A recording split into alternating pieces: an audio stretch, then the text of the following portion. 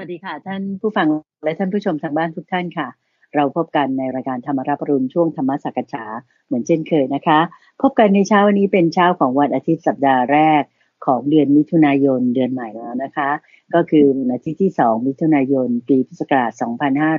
2562ค่ะวันนี้เป็นวันแรม15ค่ำเดือน6นะคะปีกุลค่ะก็ขอนำท่านผู้ฟังทางบ้านซึ่งตามรับฟังรายการทางสถานีวิทยุกระจายเสียงแห่งประเทศไทยรวมทั้งท่านที่จะชมกันทางเพียวธรรมวิดีโอก็มากราบนมัสการพระอาจารย์พระมหาไพบูลย์อภิปุโนองค์พระอาจารย์ผู้อำนวยการศูนย์ปฏิบัติธรรมของวัดป่าดอนหายโศกกันเลยนะคะกราบนมัสการเจ้าค่ะพระอาจารย์เจ้าค่ะเจริญพรเจริญพรสาธุเจ้าค่ะเราพบกันก็เป็นวันอาทิตย์เป็นช่วงตามใจท่านที่ตอบปัญหาทุกคำถามที่ถามมาใช่ท่านผู้ฟังท่านผู้ชมที่ต้องการจะสอบถามคำถามไม่ว่าจะเป็นเรื่องเกี่ยวกับอะไรก็ตามจะเป็นปัญหาชีวิตในครอบครัวเรื่องเกี่ยวกับการภาวนาการปฏิบัติหมวดธรรมะในข้อไหนๆพุทธประวัติหรือว่าเกี่ยวกับเรื่องการนำธรรมะไปใช้ในชีวิตประจำวันอย่างไรเนี่ยสามารถติดต่อกับทางรายการได้โดยสามารถส่งเป็นจดหมายหรือว่าไปรษณียบัตรได้โดยส่งมาที่วัดป่าดอนหายโศกเลขที่1หมู่8ตำบลดอนหายโศกอำเภอหนองหานจังหวัดอุดรธานีรหัสไปรษณีย์41130หรือว่าจะเขียนเป็นข้อความก็ได้มาที่เว็บไซต์ที่ piyotama.com หรือว่าท่านผู้ฟังที่มีแฟนเพจ Facebook ที่เพียวธรรมะนี่เหมือนกันก็สามารถที่จะ drop เป็นคอมเมนต์ inbox หรือว่าส่งเมสเสจอะไรต่างๆมากับทางรายการได้อาตมาได้ข้อมูลข้อความอะไรต่างๆแล้วก็จะนำมาพูดคุยกับคุณเตือนใจในช่วงของวันอาทิตย์แบบนี้ในที่ก็จะมีสักวันหนึ่งที่เรามาพูดคุยในเรื่องของคำถามที่มาจากท่านผู้ฟังเป็นช่วงที่เราเรียกว่าตามใจท่านละท่านต้องการอยากรู้สอบถามเรื่องอะไรก็จะนำมาพูดคุยกันในวันที่แบบนี้นะเจริญพรและสำหรับท่านที่ตามรับชมเป็นการออกอากาศไลฟ์ทางFacebook Fanpage ในค่ำวันศุกร์นะเจ้าค่ะพระอาจารย์ก็สามารถที่จะเขียนคำถามเข้ามาได้ถามทั้งเรื่องของเกี่ยวกับพระไตรปิฎกถูกไหมเจ้าค่ะเพราะเราอยู่ในช่วงของซีรีส์คุณเพชรจากพระไตรปิฎกหรือในพระไตรปิฎกก็เขียนถามมาได้เช่นเดียวกันนะเจ้าค่ะใช่ใช่เจ้าค่ะก็วันนี้พระอาจารย์เมตตาที่จะเลือกปัญหาที่ท่านผู้ฟังขอนำมาท่านแรกเลยนะเจ้าค่ะคือคุณสิงห์เจ้าค่ะก็เขียนถามเข้ามาในทางอีเมลหรือเว็บไซต์ของทางวัดนี่แหละนะเจ้าค่ะเขียนถามมาดังนี้เจ้าค่ะพระอาจารย์ว่าคุณสิงห์บอกว่าอยากจะทราบว่าทำอย่างไรจึงจะไม่เกิดอีกคือไม่ต้องไปเกิดอีกนะเจ้าค่ะ แล้วการที่คุณสิงห์คิดว่าคนเราจะไม่ต้องไปเกิดอีกนั้นเนี่ยก็คิดแบบนี้เจ้าค่ะก็กราบนมัสการเรียนถามมาว่าคิดถูกไหมข้อแรกคุณสิงห์คิดว่าต้องบรรลุเป็นพระอรหันต์จึงจะไม่เกิดอีกนะเจ้าค่ะข้อ2บอกว่าปฏิบัติตามมรรค8ไปเรื่อยๆจนละสังขารหรือข้อที่3ต้องไม่ยึดติดกับอะไร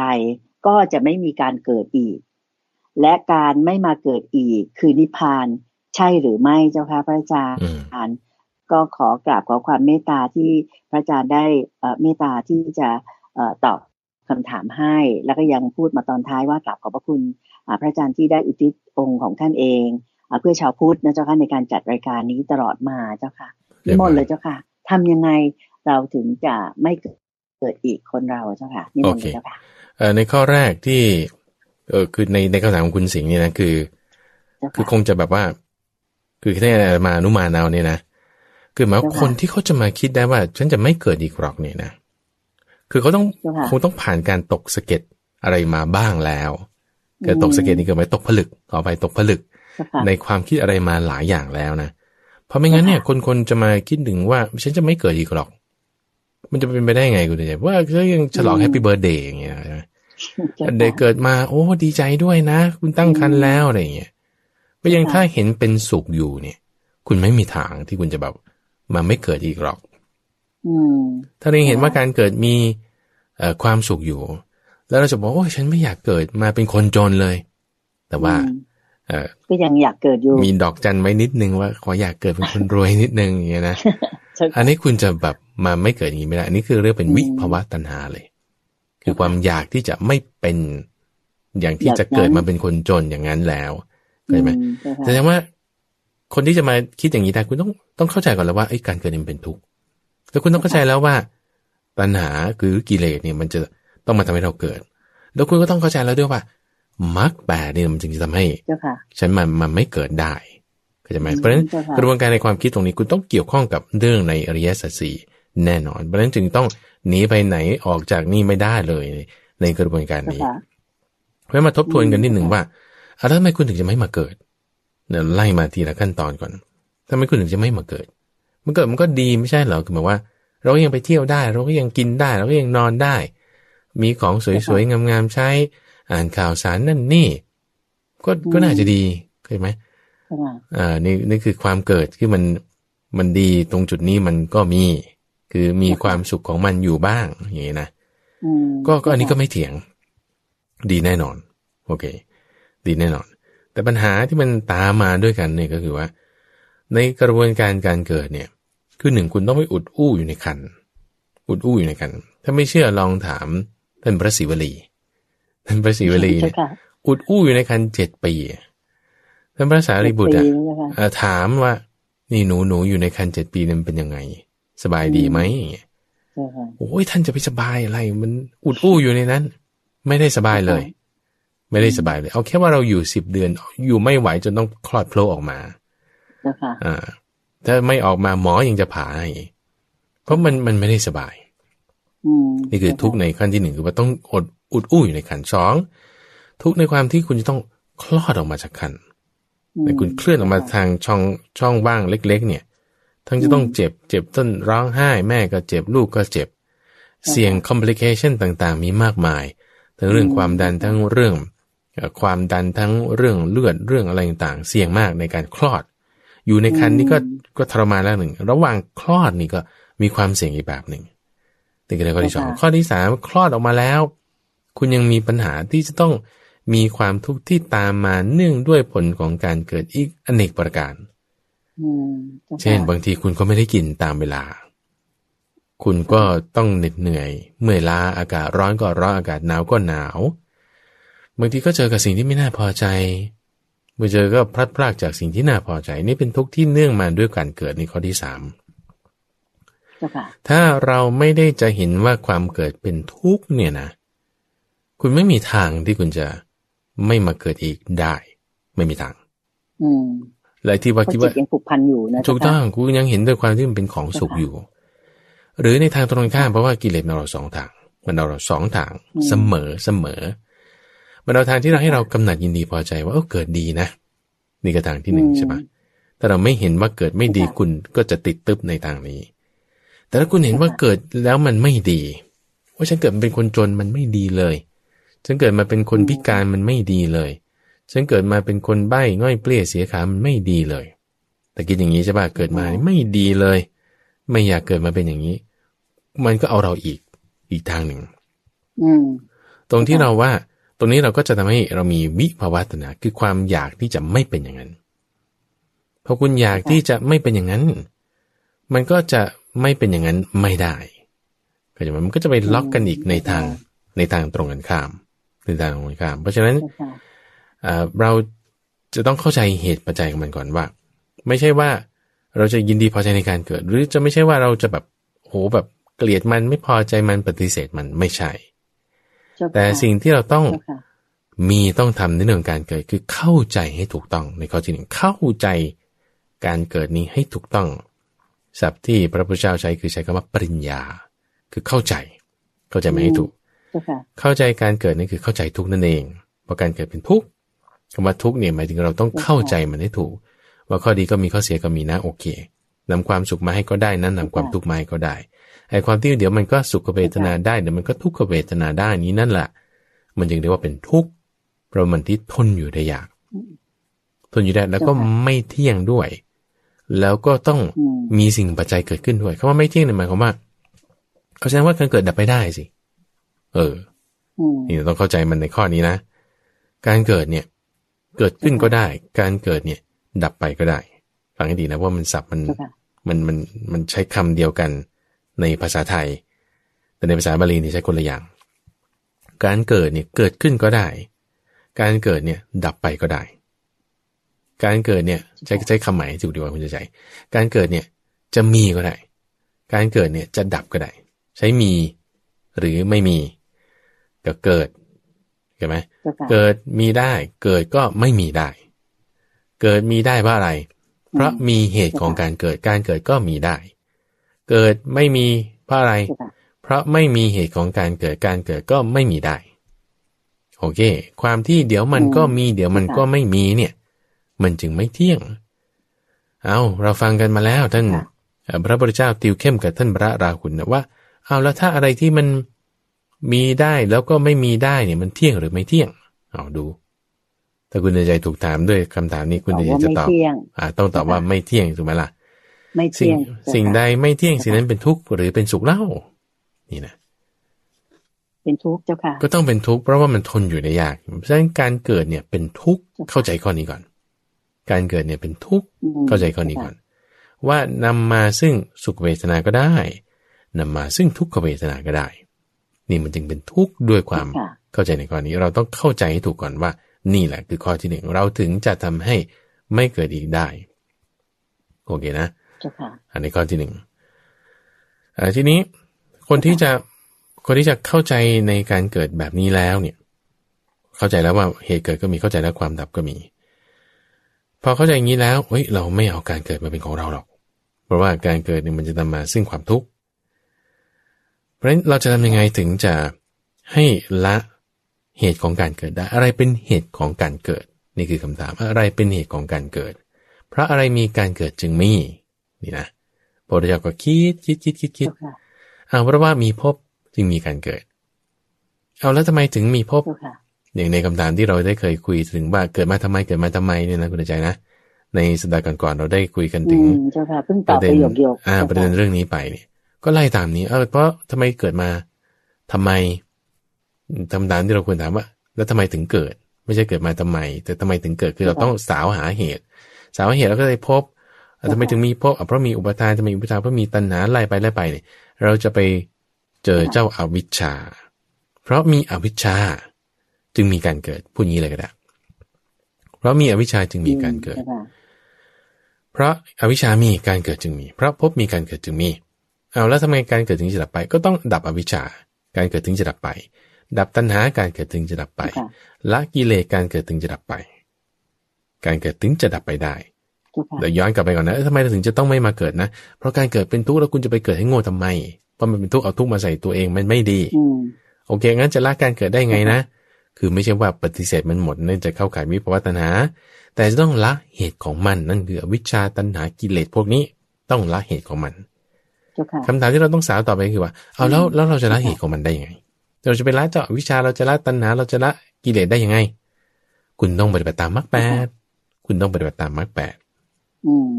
เพราะคุณปฏิบัติตามมรรคแปดเรื่อยๆเนาะมรรคแปดเนี่ยคือเป็นสังคตธรรมนะคือเป็นธรรมที่อาศัยเหตุปัจจัยเหมือนกันอยากให้ถูกการเกิดก็อาศัยเหตุปัจจัยของการเกิดนั่นคือภพมรรคแปดก็อาศัยเหตุปัจจัยของการมีมรรคแปดนั่นคือศรัทธาเป็นต้นคุณมีศรัทธาคุณจึงทำให้เกิดมรรคแปดได้คุณมีกัลยาณมิตรคุณจึงทำให้เกิดมรรคแปดได้เป็นต้นเนี่ยนะมันมีปัจจัยหลายอย่างแต่ถ้าพอคุณทำเหตุปัจจัยคือทุกอย่างเป็นเหตุปัจจัยอยู่แล้วการเกิดก็เป็นสังคตธรรมมรรคแปดก็เป็นสังคตธรรมก็ใช่ไหมแต่ว่าเหตุกิจที่ควรทำในเรื่องของการเกิดกับกิจที่ควรทำในเรื่องของมรรคแปดเนี่ยต่างกันทำไมเพราะว่าสังคตธรรมประเภทการเกิดขันธ์ห้าอายตนะหกเนี่ยมันนำมาซึ่งความทุกข์มันเป็นที่ตั้งแห่งความยึดถือได้อันนี้เป็นทุกข์ไหมทุกข์อยู่เพราะมันเป็นยังไงล่ะมันไม่เที่ยงมันต้องอาศัยเหตุปัจจัยเกิดอะไรที่อาศัยเหตุปัจจัยเกิดเนี่ยมันเป็นทุกข์อยู่แล้วแต่อันเนี้ยในมรรคแปดเนี่ยมันทำให้ละความยึดถือได้นี่มันต่างกันแต่ขันธ์ห้ามันดันเป็นที่ตั้งแห่งความยึดถือได้แต่มรรคแปดมันละความยึดถือได้นี่มันต่างกันตรงนี้ไม่เที่ยงเหมือนกันนะ เป็นของปรุงแต่งเหมือนกันนะแต่กิจที่ควรทำต่างกันโดยเพราะว่าอันนี้มันเป็นที่ตั้งความยึดถือได้นั่นคือขันธ์ห้าคือการเกิดคือรูปเป็นต้นต่างกันตรงที่มรรคแปดเนี่ยละความยึดถือได้กำจัดความยึดถือได้ในเรื่องมรรคแปดเราจึงต้องทำให้มากๆเจริญให้มากๆคือปฏิบัติตามมรรคแปดให้มากๆพระพุทธเจ้าจึงบอกว่าในบรรดาสังกัตธรรมทั้งหลายเลยเนี่ยทั้งทุกข์ทั้งมรรคทั้งอะไรต่างๆเนี่ยมรรคแปดนี่เลิศกว่าเขาเพื่อนเลยกว่าเขาเพื่อนเพราะจะเป็นไปเพื่อความสงบระงับของสังขารทั้งหลายตรงกับว่าสังขารทั้งหลายคือทั้งหมดเลยเป็นที่ระงับของกิเลสตัณหาอวิชชาการที่จะปรุงแต่งไปตามสิ่งที่เป็นทุกข์เนี่ยก็ระงับลงแม้ตัวมันก็ละเอียดลงด้วยมรรคแปดเนี่ยนะเพราะฉะนั้นคนที่แบบว่าปฏิบัติไปตามมรรคแปดไปเรื่อยๆจนกระทั่งจะถึงนิพพานแล้วเนี่ยคุณในนิพพานนั้นเนี่ยก็ไม่มีมรรคแปดคุณต้องละคือหยุดแล้วคุณจึงจะบรรลุนิพพานได้ตัวนี้นะคือมรรคแปดบุคคลที่ปฏิบัติตามข้อปฏิบัตินี้ปฏิปทานี้คืออะไรก็จึงเรียกว่าเป็นทางที่ดำเนินเป็นปฏิปทาเป็นทางที่ให้ถึงความดับไม่เหลือของทุกข์เนี่ยคือทางที่ประกอบด้วยองค์ประเสริฐ8ประการคือทางที่ประกอบด้วยองค์ประเสริฐ8ประการคือเป็นทางสายเดียวแต่มีองค์ประกอบ8อย่างเหมือนถนนไฮเวย์เป็นเส้นเดียวแต่ต้องมีไฟมีทางระบายน้ำมีทางเท้ามีป้ายการจราจรมีองค์ประกอบต่างๆเหล่านี้ถึงจะเรียกว่าเป็นถนนเป็นไฮเวย์ที่ดีโอเคนะนี่ก็คือมรรคแปดบุคคลที่ปฏิบัติไปตามมรรคแปดเนี่ยเราเรียกว่าเป็นอริยบุคคลเรียกว่าเป็นอริยบุคคลคือคนประเสริฐคือคนประเสริฐคือบุคคลเนี่ยแบ่งเป็นหลายๆอย่างคือถ้าแบ่งเป็น2อย่างก็คือคนที่ยังไม่ประเสริฐกับคนที่ประเสริฐแล้วหรือถ้าแบ่งเป็น3อย่างก็คือคนที่มีตาข้างเดียวมีตา2ข้างหรือมีตาที่ทำให้เห็นอริยสัจ4แล้วหรือบางทีพระพุทธเจ้าก็แบ่งเป็นคนเป็น4ประเภทสอนง่ายสอนยากก็แบ่งกันไปอย่างเงี้ยนะในที่ถ้าเราแบ่งคนเป็น2ส่วนคือคนที่ยังไม่ประเสริฐคือคนที่แบบยังเป็นปุถุชนอยู่กับคนที่ประเสริฐแล้วคนที่เป็นปุถุชนจะเป็นไงคือคนที่แบบว่ายังไม่ได้มาตามทางมรรคแปดเลยคือปุถุชนเนี่ยก็คือถ้าจะเปรียบเทียบคือหมายถึงว่าคนที่แบบคือเหมือนกับไม่ใช่คนอ่ะคือต่ำกว่าคนลงไปอ่ะเช่นสัตว์เดรัจฉานอย่างเงี้ยนะคือมันไม่ได้จะรู้จักว่าใครเป็นเจ้าของใครเป็นสามีใครเป็นภรรยาใครอ่ะสัตว์เดรัจฉานมันจะเป็นแบบนี้เพราะฉะนั้นถ้าคนที่ผิดศีลเนี่ยคือเหมือนกับสัตว์เดรัจฉานคือไม่ใช่เป็นคนละคือเป็นเหมือนกับสัตว์เดรัจฉานแล้วผิดศีลขโมยของเขาล่วงภรรยาผู้อื่นไม่ได้เห็นใครว่าจะเป็นของใครอะไรยังไง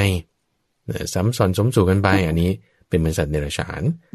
เอาแต่ว่าถ้าบอกว่าคุณเริ่มมีความเป็นคนดีขึ้นมาได้บ้างเนี่ยก็คือต้องรักษาศีลได้เอาคนที่รักษาศีลได้นี่คือประเสริฐแล้วนะคือเป็นมนุษย์คือเป็นสัตว์ประเสริฐเนี่ย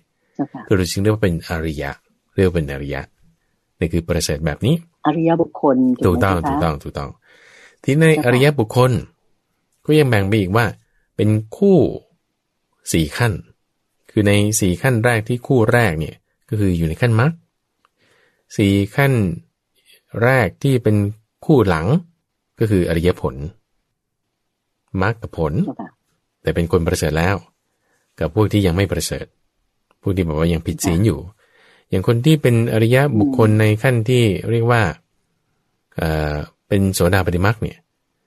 ก็ยังรักษาศีลได้แต่ว่ายังละเครื่องร้ายรัดอะไรต่างๆไม่ได้เพราะฉะนั้นในอริยบุคคลที่ว่าเป็นคนที่มีความเป็นประเสริฐในขั้นที่จะเข้ามาสู่กระแสนี่ก็เรียกว่าเป็นโสดาบันโสตานี่แปลว่ากระแสคือเป็นโสดาบันขั้นสูงถัดขึ้นมาหลังจากที่เข้าสู่กระแสแล้วก็เป็นผู้ที่โสดาบันเนี่ยคือยังมาเกิดอีก7ชาติใช่ไหมรายละเอียดที่พระพุทธเจ้าแจกแจงละเอียดลงไปก็คือว่าเอางั้นแค่ถ้ากลับมาอีกแค่ชาติเดียวหรือ2-3 ชาตินี่คือสกทาคามียังกลับมาเกิดในโลกนี้แค่ครั้งเดียวสูงขึ้นไปอีกที่กลับมาเกิดในโลกนี้ แต่ว่าไม่ได้ในกามโลกแต่ว่าเป็นรูปโลกนี่คือไม่กลับมาสู่กามโลกอีกก็เรียกว่าอนาคามีแล้วก็ในขั้นสุดท้ายนี่ก็คือขั้นของเป็นพระอรหันต์เป็นพระอรหันต์ก็คือมี4ขั้นนี้ในความที่เป็นโสดาบันสกทาคามีอนาคามีแล้วก็เป็นพระอรหันต์เพราะฉะนั้นที่คุณสิงห์ถามมาถึงในข้อที่ว่าเข้าใจว่าต้องบรรลุเป็นพระอรหันต์ก็คืออยู่ในมรรค8เส้นทางตรงนี้ตามขั้นมรรค8ไปสุดท้ายก็คือเป็นพระอรหันต์คนที่เป็นพระอรหันต์ก็ต้องปฏิบัติตามมรรค8มาในข้อที่2นี่ว่าปฏิบัติตามมรรค8ไปเรื่อยๆนี่ก็ถูกต้องอยู่แล้วในข้อที่3ว่าต้องไม่ยึดติดกับอะไรเลยก็คือเพราะว่าเราปฏิบัติตามมรรค8แล้วเราจะไม่มีความยึดถือไม่มีความยึดถือก็ไม่มีตัณหาไม่มีตัณหาก็อวิชชาก็ละไปได้เหตุของการเกิดไม่มีการเกิดก็ดับไปแต่บรรดาที่เข้าใจใน3ข้อนี้ก็ถูกต้องแล้วทีนี้ถูกต้องในเงื่อนไขที่ว่าคุณต้องทำความเข้าใจในอริยสัจสี่องค์รวมทั้งหมดนี่องค์รวมทั้งหมดนี่ถึงจะเรียกว่าเข้าใจให้ถูกนะการเกิดนี่ต้องทำความเข้าใจไม่ใช่ละตัณหาต่างหากนี่ต้องละเราจะละตัณหาได้คุณต้องปฏิบัติตามมรรค8มรรค8ต่างๆเนี่ยมีคนที่ปฏิบัติตามมรรค8คืออริยบุคคลมีขั้นตอนต่างๆ4ขั้นสุดท้ายจบที่อรหันต์แต่สังขารนี่ก็มีการทั้งปรุงแต่งชนิดที่ดีกับไม่ดีนะไม่ดีคือให้เกิดความยึดถือได้ดีคือละความยึดถือได้นั่นเองนี่คือสรุปในคำถามข้อของคุณสิงห์ในข้อนี้เจริญพรเจ้าค่ะนั่นก็เป็นคำตอบที่พระอาจารย์พระมหาไพบูลย์อภิปุโนเมตตาที่จะตอบชี้แจงให้กับคุณสิงห์ผู้ถามมาคำถามก็คือว่าทำอย่างไรจึงจะไม่มาเกิดอีกนะเจ้าค่ะทุกท่านก็ได้ฟังคำตอบไปเรียบร้อยแล้วก็ต่อไปนิดนึงคุณอาจารย์เจ้าค่ะมีเสริมก็คืออีกจุดหนึ่งที่บอกว่าการไม่มาเกิดนั่นคือนิพพานเนี่ยใช่หรือไม่ถ้าจะพูดโดยรวมเนี่ยก็ใช่อยู่คือนิพพานนี่คือความเย็นหรือว่าความดับคือความดับของการเกิดนั่นก็คือว่าการเกิดก็ดับไปในนิพพานนี้ดับไปแน่นอนก็จะพูดในยานี้ก็ใช่อยู่ทีนี้ในคำว่านิพพานเนี่ยจริงๆคือนิโรธคือความดับดับของอะไรถ้าจะพูดเฉพาะเจาะจงก็คือการดับไม่เหลือของตัณหาแต่จะใช้บทพยัญชนะที่ให้ถูกต้องกับของพระพุทธเจ้าเลยนะคือความดับไม่เหลือของตัณหาความดับไม่เหลือของตัณหาก็คือความดับไม่เหลือของทุกข์นั่นแหละก็การเกิดเป็นทุกข์ใช่ไหมก็คือความดับของการเกิดนั่นแหละจะพูดอย่างนี้ก็ได้คือความดับถ้ามันเปรียบเทียบไว้เหมือนกับเปลวไฟถ้าเชื้อมันดับไปถ้าเชื้อดับไปเนี่ยนะเปลวไฟนั้นก็ดับไปด้วยเหมือนกับเทียนเหมือนกับแท่งเทียนถ้าเปลวเทียนมันลุกไหม้อยู่จนกระทั่งว่าไส้เทียนไขเทียนจนหมดไม่เหลือเลยเปลวเทียนไปไหนคือไม่ได้ไปไหนอีกไม่ได้ว่าจะต้องไปเกิดอีกแต่ว่าดับหายไปก็เพราะว่าเชื้อมันไม่มีมันก็ดับไปเช่นเดียวกันว่าที่ว่าการไม่มาเกิดอีกเนี่ยไม่มาเกิดอีกคือนิพพานเนี่ยมันยังไงก็คือเชื้อของมันดับไปเชื้อของมันคืออะไรคือตัณหาอวิชชานั่นแหละดับไปตรงนี้ดับไปในที่เนี้ยคือตัณหาคือเย็นคือดับคือนิโรธคือนิพพานนั่นเองนะเชิญบานเจ้าค่ะก็เรียกว่าเชื้อหมดไปภพชาติอะไรก็จบไปเลยไม่มีอีกแล้วไม่มีต่อไปนะเจ้าค่ะใช่เชิญบานเจ้าค่ะก็มาถึงคำถามของท่านที่2นะเจ้าค่ะพระอาจารย์เจ้าค่ะพระอาจารย์เมตตาที่จะเลือกคำถามของคุณชรวัตรมาให้ตอบในนี้ก็ซึ่งก็หวังว่าท่านผู้ฟังทางบ้านท่านอื่นๆก็คงจะพลอยมีความรู้ตามไปด้วยนะเจ้าค่ะพระอาจารย์คุณชรวัตรถามมาดังนี้เจ้าค่ะว่าทำอย่างไรเพื่อให้มีวินัยสำหรับการนั่งสมาธิให้ได้วันละ15 นาทีทุกวันเจ้าค่ะก็ขอความเมตตาพระอาจารย์ชี้แนะหน่อยเถอะค่ะเจ้าค่ะเพราะว่าคุณชลวัฒน์นี่ท่าทางอยากจะนั่งสมาธิให้ได้อย่างน้อยวันละ15 นาทีแต่อาจจะไม่มีวินัยในการที่จะบังคับตัวเองให้ไปนั่งให้ได้เนี่ยเจ้าค่ะถ้าพระอาจารย์ตอบอันนี้โยมคิดว่าเป็นประโยชน์กับหลายๆท่านรวมทั้งตัวโยมเองด้วยบางทีก็บังคับตัวเองไม่ได้อยากจะนั่งสมาธิแหละรู้ว่าดีนะเจ้าค่ะแต่ว่ามันก็มีข้ออ้างนู่นนี่นั่นไม่ได้ทำนี่แหละพระอาจารย์เมตตาชี้แจงด้วยเจ้าค่ะเจ้าบ้าน อย่างคนที่จะทำสมาธิได้เนี่ยนะคุณใจเขาก็จะต้องเห็นประโยชน์ของสมาธิใช่ไหมแล้วก็เขาจะต้องเห็นโทษของการที่ใช้เวลาไปในสิ่งอื่นที่มันไม่มีประโยชน์เช่นนอนเกินเวลากินจุมากเกินไปไปเที่ยวเล่นดูหนังละครวิดีโอฟังเพลงพวกนี้คือไม่ใช้เวลาเป็นอย่างนั้นเล่นเกมมั่งนะคะคือถ้าเห็นโทษของสิ่งที่มันไม่ดีแล้วเห็นประโยชน์ของสิ่งที่ดีมากๆเลยเนี่ยมันไม่ได้ยากมันไม่ได้ยากเหมือนอย่างคนที่เขาจะเลิกบุหรี่อย่างเงี้ยเพราะถ้าเขาเห็นโทษจริงๆคือเขาเลิกฉับปั้วทันทีไม่ต้องแบบมามีเขาเรียกอะไร period ที่คุณจะแบบว่ามาลดค่อยๆเลิกอะไรเงี้ยไม่จำเป็นเลยลดลงไม่มีคือเลิกได้เลยทันทีเราก็ฝึกได้ทำได้ทันทีเลยคือถ้าจิตใจของเราแบบว่ามีความเข้มแข็งนะความเข้มแข็งนั่นแหละก็คือว่าคุณมีความแก่กล้าในกำลังจิตถามว่าทำยังไงเราถึงจะมีกำลังใจในการที่แบบฉันจะแบบลุกขึ้นมานั่งสมาธิ15 นาทีทุกวันไม่พลาดเลยนั่นคือกำลังใจนะกำลังใจคุณต่อสู้กับอะไร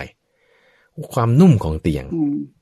ที่คุณต้องต่อสู้ก็ที่หนึ่งแหละความนุ่มของเตียงมันนุ่มเหลือเกินนี่นะหรือว่า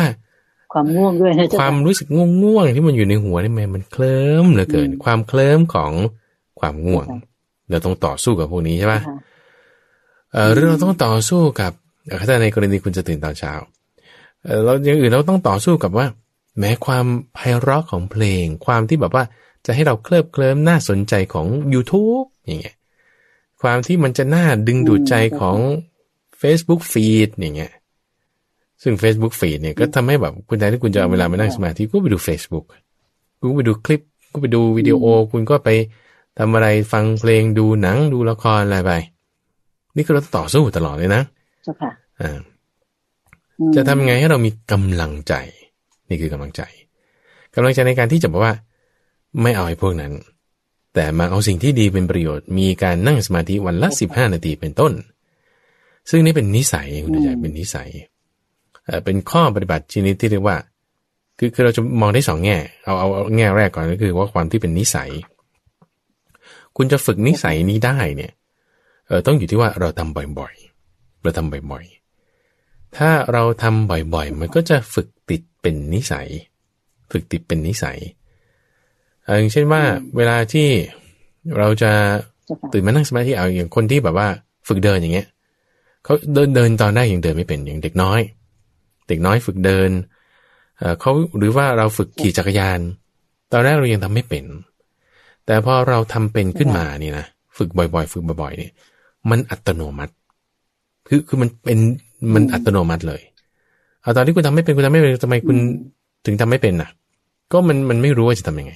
เหมือนกันอย่างนี้นะคือเรานั่งสมาธิวันละ15 นาทีเราทำไม่ได้เนี่ยทำไมเพราะมันฟุ้งซ่านไปอย่างอื่นคิดเรื่องนั้นเรื่องนี้เอาแล้วทำไมคนที่เขาฝึกเดินเขาถึงฝึกเดินได้เพราะเขาทำบ่อยๆทำจนกระทั่งว่าไอ้จากที่ว่าเราต้องคิดว่าฉันจะต้องมาทำนะต้องใช้กำลังใจนะต่อสู้ต้องฝึกต้องทำนะเขาให้ทำอย่างนี้ฉันทำยังไงฉันลองทำดูมันยังไม่ได้ฝึกปรับปุ๊บมันพัวได้ขึ้นมามันอัตโนมัติทันทีจนเป็นนิสัยจนเป็นเหมือนกับว่าเป็นส่วนหนึ่งของร่างกายเป็นส่วนหนึ่งของความที่เราแบบทำได้โดยอัตโนมัติโดยที่ไม่ได้ต้องจะมาคิดว่าเดี๋ยวฉันต้องมานั่งสมาธิ15 นาทีไม่ต้องคิดเลยคืออัตโนมัติทันทีคุณจะยังไงอย่างคนที่เขาฝึกขับรถก็ถึงเวลาก็นั่งเลยใช่เขาจะต้องมาคิดไหมเดี๋ยวฉันต้องเหยียบคลัตช์แล้วฉันก็ต้องใส่เกียร์ 1แล้วฉันก็ต้องมองซ้ายมองกระจก3 บานแล้วก็ค่อยขับไปถ้าคนที่ขับเป็นแล้วเนี่ยเขาไม่ต้องมาคิดถึงว่านี่คือสเต็ป 1นี่คือสเต็ป 2นี่คือสเต็ป 3เขาไม่ต้องคิดเลยคือมันอัตโนมัติคุณเข้าโค้งปุ๊บนี่ตบมาเกียร์ 2คุณจะเร่งปุ๊บนี่ตบเกียร์ 4มันอัตโนมัติ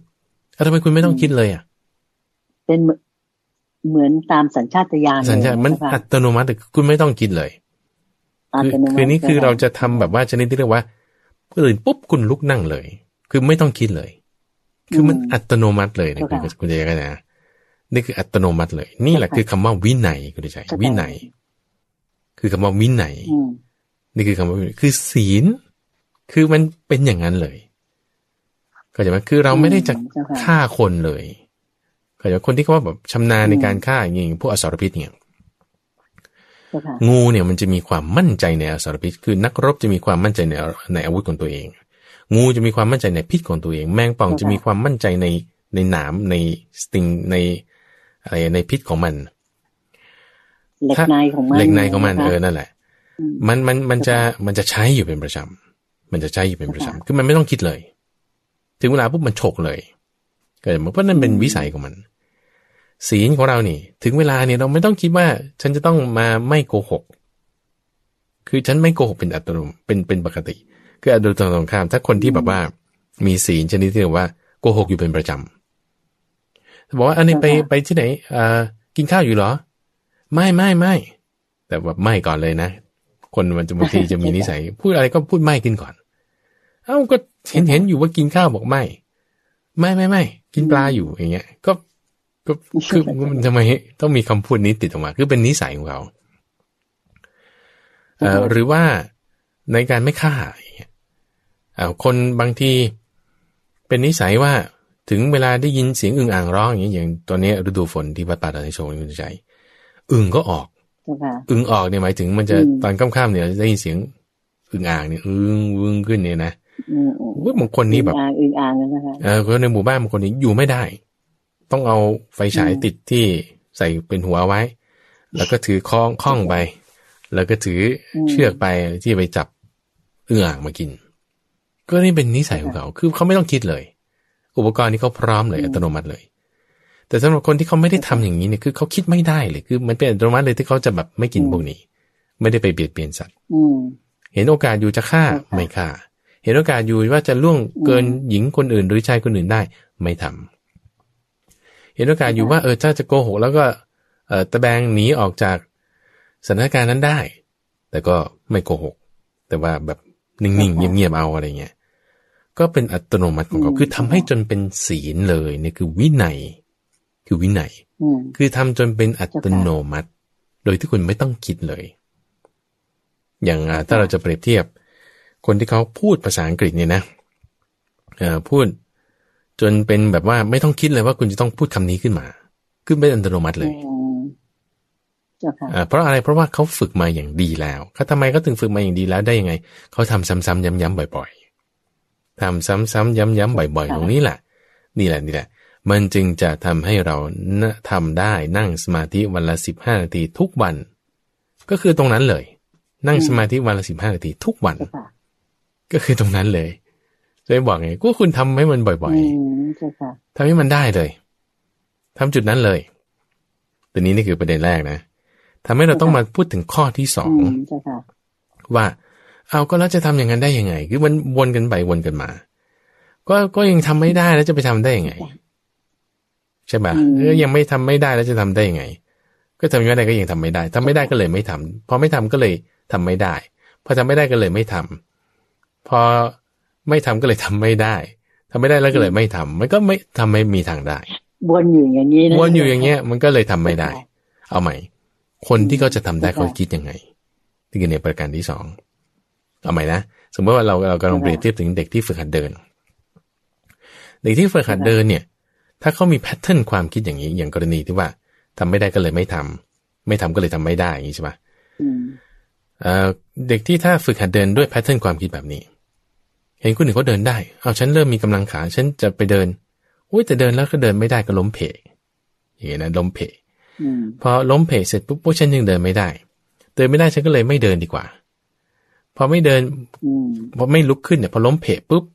ไม่ลุกขึ้นใช่ป่ะพอไม่ลุกขึ้นกำลังขาไม่แข็งแรงพอกำลังขาไม่แข็งแรงคุณก็เดินไม่ได้พอคุณเดินไม่ได้คุณก็ล้มเพลแต่ถ้าล้มเพลแล้วคุณไม่ลุกขึ้นขาคุณก็ไม่มีกำลังจังหวะที่มันลุกขึ้นเนี่ยทำให้เรามีกำลังขึ้นมาพอคุณไม่มีกำลังคุณก็เดินไม่ได้คุณก็เลยไม่ฝึกเดินกลัวที่จะล้มอีกกลัวที่จะล้มก็เลยไม่ลุกพอไม่ลุกมันก็ไม่แข็งแรงพอไม่แข็งแรงมันก็เดินไม่ได้มันก็ล้มเห็นไหมล้มมันก็ไม่มีกำลังใจกลัวว่ามันก็ไม่ยอมลุกเพราะว่ากลัวมันจะล้มอีกมันก็เลยไปไหนไม่ได้นี่คนขี้แพ้เนี่ยมันจะเป็นอย่างนี้ในที่สุดคือเด็กคนนี้จะเดินไม่ได้ก็บอกแม่เอาว่าขอให้แม่อุ้มตลอดชีวิต แต่นะคุณใจไม่มีเด็กคนไหนที่ทำอย่างนี้หรือคิดแบบนี้เคยไหมตัวเราแล้วถามว่าคุณเดินได้ไงขณะคนไม่มีขาเขายังพยายามที่จะเดินด้วยไม่ว่าจะมือหรือว่าส่วนใดส่วนหนึ่งของร่างกายของเขาแล้วเขาเปลี่ยนแพทเทิร์นความคิดนี้ได้ไงเอาใหม่ก่อนนะแพทเทิร์นความคิดเนี่ยมันมีมาได้ยังไงที่บอกว่าพอไม่ได้ก็เลยไม่ทำไม่ทำแล้วก็เลยไม่ได้ไม่ได้แล้วก็เลยไม่ทำไม่ทำแล้วก็เลยไม่ได้อันนี้แพทเทิร์นความคิดนี้มันมีมาได้ไงเข้าใจไหมแพทเทิร์นความคิดนี้มีมาได้เนี่ยด้วยความที่ไม่มีความเพียรโยมว่าไม่มีความเพียรคือเป็นเรื่องอำนาจของกิเลสมาไม่มีจิตแน่วแน่ใช่ไม่มีจิตแน่วแน่ไม่มีความเพียรตรงนี้แหละเราจึงต้องมาแก้ด้วยอิทธิบาท4เราต้องตั้งไว้ซึ่งโครงการหรือว่าเรื่องราวอะไรสักอย่างหนึ่งที่เราจะทำให้สำเร็จขึ้นมาได้ถ้าเราไม่ได้ตั้งอิทธิบาท4คุณก็จะวนอยู่ในรูเดิมกิเลสตัณหาเนี่ยมันก็จะพาให้เราแบบว่าย่อยยับแย่ทำอะไรไม่สำเร็จจับจดทำนิดนึงแล้วก็เลิกพอเลิกมันไม่ได้มันก็ไม่สำเร็จคุณไม่มีทักษะในการทำคุณก็ทำไม่ได้พอทำไม่ได้คุณก็เริ่มก็ไม่สำเร็จทักษะนั้นก็ไม่เกิดมันก็ไม่ได้แต่ลักษณะการทำตรงนี้คุณเห็นมันเป็นทักษะคำว่าทักษะเนี่ยหมายความว่ายิ่งทำแล้วมันจะยิ่งดีแล้วมันก็จะค่อยๆพัฒนาไปแต่ถ้าไม่ทำมันก็จะไม่ดีขึ้นไม่ว่าจะเป็นภาษาคือทุกอย่างเป็นทักษะการงานคือคุณจะบอกว่าโอ้ยนี่มันมีพรสวรรค์มาตั้งแต่เกิดอย่างนี้นะหรือว่าคุณจะอาศัยปัจจัยว่าโอ้ยเนี่ยคุณฝึกมาตั้งแต่ชาติที่แล้วคุณเลยจึงตั้งมีวินัยแบบนี้ถ้าเราจะอาศัยชาติที่แล้วมาเป็นเหตุปัจจัยให้ชาตินี้คุณทำได้ก็รอไปเถอะรอไปรอจนวัวกลับมาบ้านนั่นนะซึ่งมันไม่กลับหรอกคือคำว่ารอจนวัวกลับมาบ้านเนี่ยคุณใจคือเป็นสำนวนฝรั่งที่มาจากคำว่า wait until cow come home วัวเนี่ยกลับมาบ้านซึ่งหมายความว่าวัวไม่ได้จะเป็นสัตว์ที่จะรู้เวลาที่มันจะกลับคือวัวตัวรู้แต่ส่วนใหญ่ก็จะไปตามเรื่องของมันมีน้ำมีหญ้าเนี่ยมันก็จะไปก็จะเร่ร่อนไปไม่ได้จะกลับมามันจะใช้เวลานานมากที่ถ้าเราจะรอเวลาที่ว่าเมื่อไหร่ฉันนั่งได้ฉันถึงจะค่อยนั่งไม่มีเมื่อไหร่ฉันพร้อมแล้วฉันถึงจะค่อยทำไม่มีเมื่อไหร่ที่คุณจะเขาจะส่งไปเทรนก่อนในการอบรมให้เป็นเจ้านายก่อนแล้วคุณถึงจะมาเป็นเจ้านายไม่มีคุณต้องทำให้ได้ก่อนคุณต้องทำให้ได้ก่อนนี่คือเป็นอย่างนี้อยู่แล้วคือเป็นธรรมชาติของมันอย่างนี้อยู่แล้วเพราะฉะนั้นเนี่ยอยู่ที่เราฝึกอยู่ที่เราทำทุกอย่างเนี่ยอาศัยการฝึกเป็นทักษะทั้งสิ้นเราจะฝึกทักษะตรงนี้ได้เนี่ยมันจะมีคำพูดนั่นนี่โน่นอะไรมาคอยที่จะห้ามเราอยู่ตลอดเวลานั่นคืออะไรนั่นคือกิเลสเครื่องเศร้าหมองจิตก็ทำให้เราจิตไม่เป็นสมาธิคือพอจิตไม่เป็นสมาธิเนี่ยไม่ต้องพูดถึงแค่15 นาทีคุณใจ5 นาทีมันก็ไม่ได้แต่คนที่บอกว่าจิตใจสบายแล้วเนี่ยวันละ 3-4 ชั่วโมงเนี่ยเป็นเรื่องธรรมดาโอเคไหมอย่างสมมติว่าเรามาฝึกปฏิบัติธรรมอย่างเงี้ย3-4 ชั่วโมงนี้เป็นอย่างน้อยแล้วที่บอกเป็นรูปแบบคนที่เขาแบบว่าชอบในการนั่งสมาธิเนี่ยเขาจะไม่ขวนขวายเขาก็จะขวนขวายในการทำสมาธิ3-4 ชั่วโมงนี่เป็นเรื่องธรรมดาอย่างพระอย่างเงี้ยนะ3-4 ชั่วโมงเนี่ยธรรมดาไม่ต้องพูดถึงว่าชั่วโมงเดียวเราจะพูดอะไร15 นาทีโอ้ยคนที่บอกว่า5 นาทีมันก็ไม่ได้15 นาทีเนี่ยเป็นเรื่องยากมากเข้าใจไหม5 นาทีนี่ก็ยังยากด้วยซ้ำถามว่า2 อย่างนี้มันต่างกันยังไง2 อย่างนี้มันต่างกันยังไงพระพุทธเจ้าเคยเปรียบเทียบไว้เหมือนกับนกมูลไถคุณได้ยินนกมูลไถซึ่งเรื่องนี้อาตมาก็มาพูดอยู่เรื่อยๆนะนกมูลไถตัวมันเล็กนิดเดียวเขาก็เอาเถาวัลย์เนี่ยมาพันขามันเถาวัลย์นี้ก็ไม่ได้มีรากที่จะหนาแน่นอะไรมันอยู่มันไปไหนไม่ได้แต่ช้างอาชาไนที่มีงางอนงามเป็นช้างชั้นเจนสงครามเนี่ยเอาเชือกป่านเท่าแบบหัวแม่โป้งเนี่ยมาผูกมันไม่อยู่มันเอี้ยวตัวทีเดียวเนี่ยขาดเด่นหมดต้องเอาโซ่เท่านั้นมันถึงจะอยู่ถามว่าไอ้เครื่องแบบความฟุ้งซ่านเล็กน้อยความคิดนึกนั่นนี่ที่มันจะมาแบบกวนใจเราอย่างเงี้ยนิดหน่อยมันก็เอาได้ถ้าจิตของเรามีกำลังน้อยเหมือนนกมูลไถแต่ถ้าจิตของเรามีกำลังมากเหมือนช้างอาชาไนเนี่ยเครื่องร้ายรัดปัญหาอะไรบางทีที่มันดูมากมายเนี่ยมันเอาเราไม่ได้มันขัดขวางเราไม่ได้โอเคนะถ้าถามว่าเราจะทำยังไงให้กำลังใจของเราเนี่ย ไม่เป็นเหมือนนกมูลไทยที่มีกำลังน้อยแต่ให้กำลังใจของเราเนี่ยเป็นเหมือนช้างอาชาไน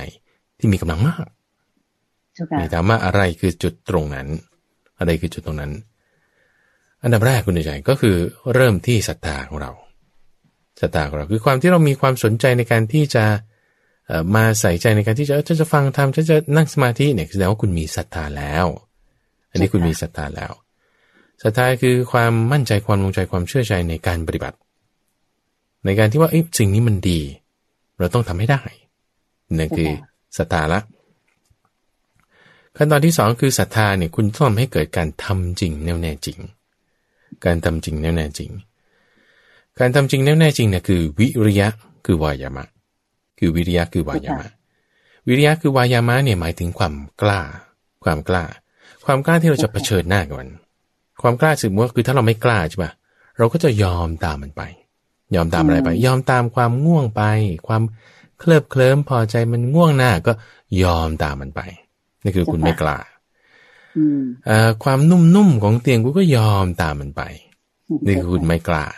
คุณไม่มีวิริยะคือความกล้าในการที่จะเผชิญหน้ากับมันไม่ฉันไม่ตามความนุ่มของเตียงฉันไม่ตามความเคลิบเคลิ้มของความง่วงอย่างเงี้ยนะคือไม่ no คือ no คือไม่คือกล้าที่จะปฏิเสธมันกล้าที่จะเผชิญหน้าต่ออำนาจที่มันแบบว่ายิ่งใหญ่จะมากลุ่มรุมเราเนี่ยเรากล้าขึ้นมานี่คือวิริยะคือการทำจริงแน่ๆจริงซึ่งวิริยะตรงนี้คุณใจมันต้องอาศัยความมั่นใจเป็นกำลังมาถ้าคุณไม่มีกำลังใจมั่นใจมาเนี่ยคุณทำเรื่องยิ่งใหญ่ไม่ได้คุณจะเอาชนะตัวเองไม่ได้ต่อให้คุณจะชนะสงครามชนะอะไรต่างๆนั่นมันคือสงครามภายนอกแต่ว่าไอ้ภายในนี่สิกิเลสภายในนี่สิเราเอาชนะได้ไหมนี่เราจะปฏิเสธมันได้ปฏิเสธความเพลินได้ราคะได้ความโกรธได้แต่คุณจะปฏิเสธมันได้คุณต้องมีศรัทธาและมีกำลังคือความกำลังใจคือกำลังใจนี่คือความเพียรคือความกล้าในการที่จะเผชิญหน้ากับมันซึ่งความเพียรความกล้าตรงนี้แหละนี่คือวิริยะใช่ไหมไอ้ลักษณะของศรัทธานี่คือความพอใจลักษณะของศรัทธานี่คือความพอใจคือฉันทะวิริยะนี่แหละที่จะมาเข้ากันกับเรื่องของอิทธิบาท4เราจะตั้งไว้ซึ่งทำเครื่องปรุงแต่งในที่นี้คือการนั่งสมาธิวันละ15 นาทีเนี่ยเราต้องพอใจในสิ่งนี้คือหมายถึงความศรัทธาคุณต้องมีความเพียรคุณต้องทำจริงแน่จริงคุณจะต้องแบบว่าตั้งใจจริงทำจริงฝึกทำให้มันได้ตอนแรกมันยังไม่ได้หรอกแต่ลองดูคือนั่งได้ยุวันละ15 นาทีแต่ว่ามันจะไม่เป็นสมาธิไอ้ตรงนี้ที่เราจะท้อไหมเราจะยอมตามหน้าของกิเลสไม่เลิกเถอะหน้ามันไม่ได้เรื่องหรอกอย่างเงี้ยก็จะพูดอยู่เสมอเราจะไม่ไปตามทางนั้นแต่เราจะเอาวันละ15 นาทีอย่างเงี้ยคือคุณต้องมีเกณฑ์ในการวัดอันใดอันหนึ่งนั่นคือทำเครื่องปรุงแต่งที่เราจะต้องตั้งขึ้นมาอาจจะตั้งขึ้นมาเป็นเวลาเฉพาะเจาะจงเอาขอเวลาตี 4เดี๋ยวก็เอาตี 4เช้าไปเอาตี 5ก็ได้ทุกตี 5ฉันจะลุกขึ้นมานั่งสมาธิ15 นาทียังไม่เป็นสมาธิไม่เป็นไรยังไม่ได้15 นาทีไม่เป็นไรขอตี 5ทุกวัน2 นาทีก็เอาอย่างนี้นะเอาให้มันได้นี่คือขอให้มีเริ่มครั้งที่1ครั้งที่1ถูกต้องนี่คือทำเครื่องปรุงแต่งยังไม่ได้15 นาทีเอา5 นาทีก่อนก็ได้5 นาทียังไม่ได้เอาขอแค่นาทีเดียวอย่างนี้เป็นต้นนะเอาแล้วให้มันได้อยู่เรื่อยคุณตั้งฉันทะไว้วิริยะไว้ในลักษณะที่จะไม่ให้จิตนั้นฟุ้งไปในภายนอกคำว่าลักษณะที่จะไม่ให้จิตนั้นฟุ้งไปในภายนอกเนี่ยหมายความว่าไม่ให้คิดซ่านไปในภายนอกว่าแล้วคนอื่นเขาจะทำกันดูสิคนอื่นเขาก็นอนกันนี่ฟุ้งซ่านไปในภายนอกละจะไม่ให้ตั้งสงบอยู่ในภายในนี่คือหมายความว่าจะไม่ได้ว่ามายินดีพอใจในภายในฉันทำได้แล้วฉันดีใจแล้วพอใจแล้วก็ไม่เป็นอย่างนั้นแต่ให้ตั้งฉันทะวิริยะจิตตะวิมังสาให้ได้แต่ก็ว่าวิมังสานี่หมายถึงการที่เขาจะค่อยๆพัฒนาโอ้ยถ้า15 นาทีไม่ได้เอา5 นาทีก่อนอย่างเงี้ยคุณต้องมีกุศโลบายในการที่แบบอย่างใดอย่างหนึ่งอย่างน้อยที่จะให้เราแบบว่าตั้งทำอยู่ได้นะจิตตานี่คือการที่จะเอามาใส่ใจเพ่งพิจารณาคิดอยู่เรื่อยๆนะตรงเนี้ยทำให้เราจะไม่ใส่จิตไปในเรื่องดู YouTube เล่น Facebook คิดไปในเรื่องอื่นที่มันไม่ใช่เป็นเรื่องอย่างเงี้ยแต่เวลามาเอางั้นถ้า15 นาที ไม่ได้ตอนเช้าตี 5ใช่ไหมเอาตอนเดินทางได้ไหมนั่งรถเมล์เดินทางเอาจะขอเวลา5 นาที15 นาทีปิดวิทยุฟังเพลงไม่ฟังเทศแทน15 นาทีตรงนี้หรือว่าเราจะคิดว่า15 นาทีเป๊ะๆมันอาจจะไม่ได้งั้นเอาใช้ไปในเวลาที่ตอนเดินทางหรือตอนที่ฟังเทศเอาฟังเทศชั่วโมงหนึ่งคุณเอา15 นาทีตรงนี้มาจดจ่อไว้ก็ใช้กับร่วมกับเวลาอื่นก็ได้อย่างนี้นะอาจจะวันละถ้าหากว่าจะใช้เวลาตอนนอนได้ไหมเจ้าค่ะพระอาจารย์นอนสมาธินี่พอได้ใช่ไหมเจ้าค่ะพระอาจารย์ก็ได้แต่หมายความว่าแต่ที่ถ้าจะดีนะก็โดยอิริยาบถนั่งควรจะนั่งใช่แต่ว่าคือถ้าเราจะเริ่มด้วยอิริยาบถนอนโอเคได้แต่ว่าคุณจะเพลินไหมล่ะคือบางทีเราก็เพลินลืมไปคืออย่างไรก็ตามก็เอานั่งก่อนแล้วกันนะนั่งก่อนสัก5 นาทีแล้วก็นอนคุณก็นอนสมาธิไปเลยแล้วก็น้อมจิตไปในการนอนไปเลยอย่างเงี้ยก็ได้แต่ขอให้นั่งซะก่อนเพราะก่อนนอนยังไงคุณก็นั่งอยู่แล้วใช่ไหมล่ะคือคนอยู่ดีๆยืนแล้วจะไปนอนเลยมันจะเจ็บก็ขอให้นั่งซะก่อนนั่งสักอย่างน้อย5 นาทีอย่างนี้เป็นต้นนะถ้ามากกว่านั้นก็จะได้ทีนี้คือเราจะไม่ได้สมมติถ้าคุณนั่งแต่คุณดู Facebook ก่อนนอนอย่างเงี้ยคุณก็ไม่ได้นะเข้าใจไหมเพราะฉะนั้นคุณต้องตั้งจิตเอาไว้เนี่ยคือคุณต้องตั้งจิตตาไว้ใส่ใจเพ่งจดจ่อเราจะได้ชั่วโมงบินตลอดเราจะทำดีได้ตลอดตรงเนี้ยพอคุณเจริญอิทธิบาท4พระพุทธเจ้าบอกว่าคนที่จะบรรลุธรรมในขั้นใดขั้นหนึ่งได้เนี่ยคุณต้องอาศัยอิทธิบาท4แน่นอนในอิทธิบาท4ก็คืออย่างเดียวกันกับอินทรีย์5นั่นแหละอยู่ในหมวดเดียวกันเป็นโพธิปักขิยธรรมธรรมะที่ให้เกิดการบรรลุธรรมได้บรรลุในที่นี้เราก็จะพูดถึงการที่จะให้เกิดญาณในการที่ฉันจะทำให้เป็นปกติ15 นาทีทุกวันนี่คือการบรรลุธรรมแล้วบรรลุในความสามารถด้านนี้มันก็คือศรัทธาวิริยะสติสมาธิปัญญาศรัทธาวิริยะสติสมาธิปัญญาอิทธิบาท4ก็คือฉันทะวิริยะจิตตวิมังสาก็คืออยู่ในหมวดธรรมที่จะทำให้เกิดการบรรลุธรรมได้ทั้งนี้ทั้งหมดทั้งนั้นมันก็มารวมอยู่ในจิตใจของเราและรวมอยู่ในจิตใจของเราเพื่อที่ใช้มีวินัยพูดง่ายๆคือมันทำเลยทำเลยปนกันเข้ามาเลยทำให้มันเกิดขึ้นเลยทำซ้ำทำย้ำอยู่เรื่อยมันต้องได้มันต้องได้คือถ้าคิดว่าฉันยังไม่ได้ฉันเลยไม่ทำไม่ได้แต่ถ้าฉันไม่ได้ฉันจึงต้องทำแล้วเราจะได้อันนี้คือคิดถูกแล้วเราจะได้ก็คือทำเลยคือถ้าจะพูดสั้นๆง่ายๆนะก็คือทำเลยแต่ถ้าจะพูดยาวๆอธิบายเยอะๆก็ไล่ไปหมวดธรรมต่างๆก็ยกขึ้นมาได้อย่างที่ว่าไปนี่แหละนะเจริญบารนี้จะทำให้เรามีวินัยขึ้นมาได้นั่นเองเจ้าค่ะทีนี้เพื่อให้ท่านผู้ฟังแล้วก็ท่านผู้ถามได้มีกำลังใจยิ่งขึ้นนะเจ้าค่ะพระอาจารย์เจ้าค่ะโยมอยากจะขอความเมตตาพระอาจารย์ได้เล่าถึงกิจวัตรของพระอาจารย์แล้วก็บรรดาครูบาอาจารย์ทุกท่านทราบว่าในยามแรกก็ยามสุดท้ายของราตรีเจ้าค่ะพระอาจารย์เล่านิดนึงว่าที่ตื่นมาทำอะไรอย่างเงี้ยนะคะ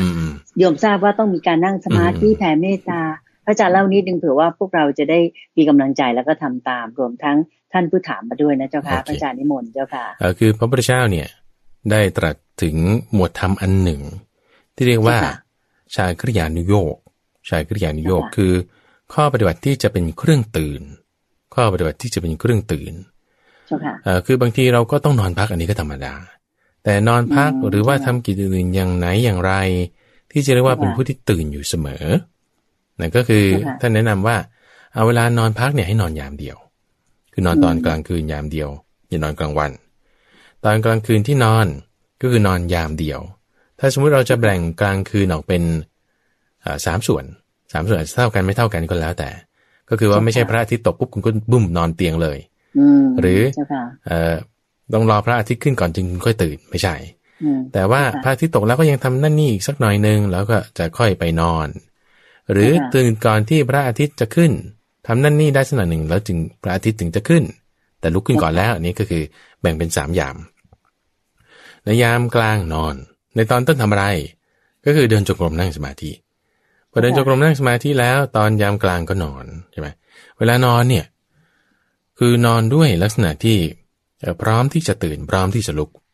พ ร้อมที่จะตื่นพร้อมที่จะลุกก็คือนอนตะแคงเบื้องขวาซ้อนเท้าเหลื่อมเท้ามีสติสัมปชัญญะทำความกำหนดหมายไว้ว่ารู้สึกตัวแล้วจะลุกขึ้นทันทีคือแบบนอนแบบสีหสยญาใช่ๆนอนแบบสีหสยญาเสร็จแล้วพอรู้สึกตัวปุ๊บก็ลุกขึ้นทันทีนี่คือข้อสำคัญที่คุณเตือนใจตามข้อนี้ดีมากๆเลยคือเราต้องไม่ประกอบความสุขในการเอนข้างไม่ประกอบความสุขในการเคลิ้มหลับไม่ยินดีในการที่เอนกายนอนถ้าเรายินดีในพวกนี้อยู่ปุ่มความยินดีนั้นเนี่ยจะทำให้ตีนามิทะคือความง่วงซึมเนี่ยมันกลับมาหลอกหลอนอยู่เรื่อยตีนามิทะนี่มันหมายถึงความขี้เกียจด้วยนะคุณเตือนใจทำไมคุณถึงไม่มีวินัยแค่วันละ15 นาทีทำไมคุณจะทำไม่ได้เพราะขี้เกียจไงทำไมคุณถึงขี้เกียจเพราะคุณให้อาหารมันอยู่เรื่อยๆถ้าคุณให้อาหารความขี้เกียจอยู่เรื่อยๆความขี้เกียจก็มามีอำนาจเหนือความเพียรจะมีอำนาจเหนือไม่ได้เราจะเวลามันออกมาปุ๊บเนี่ยเราจะโอ้ยกลัวมันมากเลยเหมือนสัตว์อะไรที่มันจะกลัวสัตว์อะไรที่มันตัวใหญ่กว่าเนี่ยนะเหมือนลูกหนูเจอแมวอย่างเงี้ยมันจะกลัวมากๆเลยพอความเพียรของเราถ้ามันเจอความขี้เกียจมันใหญ่กว่ามันจะเหมือนหนูเจอแมวเลยแต่ถ้าความขี้เกียจมันอ่อนกำลังความเพียรมีกำลังนี่มันจะต่างกันถามว่าเราจะลดอาหารเจ้าความขี้เกียจคือคุณต้องประกอบอยู่ในธรรมมันเป็นเครื่องตื่นนี่สำคัญก็คือรู้สึกตัวปุ๊บลุกทันทีไม่ประกอบความสุขในการเอนข้างความสุขในการเคลิ้มหลับความสุขในการนอนแต่รู้สึกตัวปุ๊บลุกทันทีนั่นจะกี่โมงก็ตามลุกทันทีแต่ลุกทันทีปุ๊บถ้ามันยังไม่ถึงเวลาลุกเช่นบางทีแบบว่าเรานอนไปตอน4 ทุ่มอย่างเงี้ยนะแล้วก็รู้สึกตัวขึ้นตอนเที่ยงคืนก่อนนอนก็ตั้งใจว่าถ้าฉันรู้สึกตัวปุ๊บฉันจะลุกทันทีไม่ต้องดูนาฬิกาเลยพอรู้สึกตัวปุ๊บลุกทันทีขอสัก2 นาที3 นาทีก็ได้นั่งก่อนดูเวลามันเที่ยงคืนเองเว้ยยังไม่ได้นอนยังนอนต่อได้อย่างเงี้ยก็ตั้งสติสัมปชัญญะไม่ได้ว่าจะหาความสุขในการนอนแต่ว่ายังไม่ถึงเวลาฉันก็นอนต่อไปก่อนเพื่อให้ร่างกายได้รับการพักผ่อนนอนต่อไปเสร็จปุ๊บตั้งจิตว่ารู้สึกตัวจะลุกทันทีพอถึงเวลาปุ๊บก็รู้สึกตัวก็ลุกทันทีตี 2ยังไหมยังไม่ถึงเวลาลุกอาจจะไปเข้าห้องน้ำก่อนกลับมาจะนอนต่อคำว่าจะนอนต่อเนี่ยไม่ใช่ว่าหาความสุขในการนอนนะแต่ก็นอนด้วยตั้งจิตสัมปชัญญะว่าฉันจะไม่ประกอบความสุขในการนอนแต่รู้สึกตัวเมื่อไหร่จะลุกทันทีเอาแค่พักผ่อนรู้สึกตัวอีกทีตี 4 ตี 5แล้วงั้นก็ยังไม่ต้องดูนาฬิกานะรู้สึกตัวปุ๊บลุกขึ้นนั่งทันทีนั่งไปสัก5 นาที10 นาทีดูเวลาตี 5แล้วฉันลุกไปทำงานทำการได้ก็ไปอย่างเงี้ยลุกขึ้นมาในยามสุดท้ายของราตรีก็คือหลังตี 2เป็นต้นไปพอรู้สึกตัวแล้วก็ลุกทันทีที่ว่าแล้วก็ทำสมาธิอีกสักเล็กน้อยเนี่ยไอ้เจ้ากำลังของความขี้เกียจเนี่ยมันจะลดลงกำลังที่จะให้เราไปเพลิดเพลินตามสิ่งนั้นสิ่งนี้จะลดลงคนเราเนี่ยมันก็ดูได้นะคุณตัวใจคนที่แบบขี้เศร้ามากๆมันก็จะขี้เกียจมากๆก็ตามมาด้วยแล้วก็จะขี้กินจุด้วยแล้วก็จะมีหลายๆอย่างที่จะมาอยู่บนนิสัยที่ไม่ดีเพื่อนมาจากสั่งสมมาจากความขี้เกียจตรงเนี้ยซึ่งมันก็แฝงมาในรูปของความขี้เศร้าแฝงมาในรูปของการกินจุกินจีบแฝงมาในรูปของความขี้เกียจขี้คร้านก็จะมาอย่างนี้เลยเราก็ต้องค่อยตัดอาหารมันทุกอย่างไอ้เจ้าอกุศลธรรมตรงนี้ก็จะค่อยอ่อนแรงลงพอถึงเวลาที่เราจะต้องทำจริงๆเราจะทำได้ขึ้นมาทันทีเป็นอัตโนมัติเลยเป็นอัตโนมัติเลยคือพอ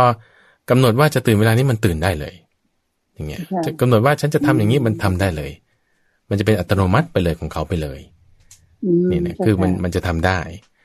แล้วเราเดินตามทางนี้ไปเรื่อยๆตามทางนี้ไปเรื่อยๆที่จะเดินตามมรรค 8ไปเนี่ยก็จะมีนิพพานเป็นที่สุดจบมีนิพพานเป็นที่สุดจบไอ้เจ้าพระพุทธเจ้าเปรียบเทียบไว้อย่างนี้เหมือนกับลูกศรนะลูกศรที่มันงอถ้ามันงอนี่นะช่างสอนเนี่ยเขาก็จะต้องไปรนไฟแล้วก็ชุบด้วยน้ำข้าวแล้วก็ดัดด้วยไม้งามแล้วก็มันเล็งด้วยหางตาถ้ามันยังไม่ตรงก็รนไฟอีกชุบน้ำข้าวอีกดัดด้วยไม้งามเล็งด้วยหางตาถ้ามันยังไม่ตรงก็ผ่านกระบวนการเดิมแต่พอมันตรงแล้วก็ไม่ได้มีความจำเป็นที่จะต้องดัดที่จะต้องเล็งอีกเพราะมันตรงแล้วเหมือนกันนะคือบางทีบางครั้งนี่ท่านแนะนำบอกว่าถ้าเราอยู่สบายแล้วอกุศลธรรมมันเกิดในความขี้เกียจอย่างเงี้ยไม่ควรอยู่สบายควรไปอยู่ลำบากโอเคไหมสมมติถ้าเรานอนเตียงนุ่มๆแล้วมันแบบมันเลยเวลาไปคุณโยนทิ้งเลยเตียง คือหมายความว่าไปอยู่ที่ลำบากนะอาจจะไม่ต้องถึงกับโยนทิ้งแต่ว่าไปอยู่ที่มันจะลำบากที่ว่าไม่นุ่มขนาดนั้นไม่นุ่มพร้อมที่มันจะตื่นพร้อมที่มันจะลุกเอาถ้าเราอยู่ลำบากแล้วกุศลธรรมเกิดความขี้เกียจมันลดลงความตื่นตัวมันมากขึ้นเอาอยู่ลำบากสิอยู่ลำบากอย่าเห็นแก่สบายอย่าเห็นแก่ลำบากคิดว่าฉันสบายแล้วมันจะสบายแล้วก็จะสบายแล้วมันจะไปสบายมันก็จะไม่สบายกุศลธรรมเกิดไม่มีทางสบายคุณมีแบบว่าไอ้เจ้าความขี้เกียจมันกลุ่มลุมหัวใจอยู่เนี่ยไม่มีทางสบายนอนเตียงนุ่มๆก็ยังเร่าร้อนได้เพราะด้วยกิเลสที่ว่าเผารนเราอยู่เพราะนั้นเนี่ยเราฝึกทำการฝึกเนี่ยบางทีลำบากอันนี้แน่นอนลำบากแล้วแต่ว่าถ้ากุศลธรรมมันเกิดอย่าเห็นแก่ความลำบากอย่าเห็นแก่ความสบายแต่ให้เห็นแก่กุศลธรรมนี่นะมันจะดีพอเห็นแก่กุศลธรรมแล้วเนี่ยแหมมันจะเป็นเหมือนช้างอาชาไนคุณใจที่ว่าไอ้เจ้าเชือกป่านขนาดเท่าหัวแม่โป้งก็ผูกมันไม่อยู่นี่คือความดีความว่าเราต้องเห็นประโยชน์ตรงนี้เห็นก็เรียกว่าสามัญญผลตรงนี้บอกโอ้โหคนที่จะมามีสามัญญผลคนที่จะมาเป็นเหมือนช้างอาชาไนที่ฝึกดีแล้วเนี่ยมันยอดเยี่ยมจริงๆยอดเยี่ยมกว่านางนกหมุนไถธรรมดาไม่มีอะไรถ้าเราเห็นคุณตรงนี้เนี่ยคุณมีศรัทธาคุณมีฉันทะคุณมีความเพียรคุณทำปฏิบัติมาเนี่ยไม่เห็นแก่ความลำบากคอยเพ่งจิตอยู่ว่าคือไม่คอยเพ่งอยู่ว่าวันนี้คนเลี้ยงก็จะเอาอะไรมาให้เรากินแต่คอยเพ่งอยู่ว่าถ้าเขาฝึกอย่างนี้เราจะตอบสนองยังไงนี่คือคุณมีความเป็นยอดนี่คือศาสนานี้คำสอนนี้สำหรับคนแบบนี้ศาสนานี้คำสอนนี้ไม่ใช่สำหรับคนที่ว่าจะขี้เกียจอ้อนวอนไม่ใช่แต่สำหรับคนที่เห็นคุณประโยชน์ตรงนี้เขาจะทำได้แล้วคือถ้า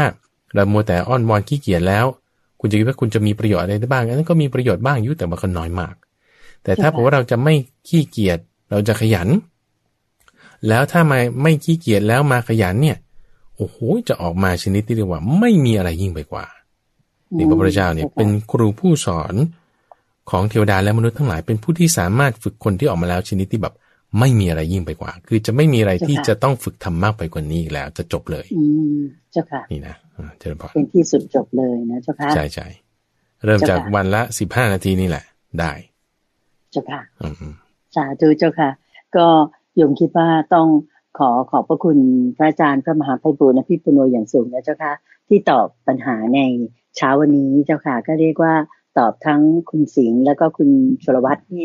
โยมคิดว่าเป็นประโยชน์แก่ท่านผู้ฟังทางบ้านท่านอื่นๆอยู่มากทีเดียวสำหรับที่ท่านที่มีความตั้งใจอยากที่จะดำเนินรอยตามองค์พระสัมมาสัมพุทธเจ้าอย่างที่พระอาจารย์สรุปไปเมื่อสักครู่นี้นะเจ้าค่ะว่าคำสอนของศาสนานี้เนี่ยเป็นคำสอนที่เลิศจริงๆแล้วเราทำได้จริงถ้าเรามีความตั้งมั่นมีความศรัทธามีวิริยะนะเจ้าค่ะมีจิตตั้งมั่นไว้แล้วทำจนกระทั่งเป็นอัตโนมัติรับรองว่าทำได้แน่นอนนะเจ้าค่ะก็โยมขออนุญาตนำญาติโยมทั้งหลายกราบขอบคุณและกราบนมัสการลาพระอาจารย์พระมหาไพบูลย์อภิปุโนและพระเดชพระคุณหลวงพ่อดร.สะอาดทิโตภโสท่านเจ้าอาวาสของวัดป่าดอนหายโศกเพียงแค่นี้นะเจ้าค่ะขอกราบขอบคุณพระอาจารย์และกราบนมัสการลาเจ้าค่ะเจริญพรทูเจ้าค่ะ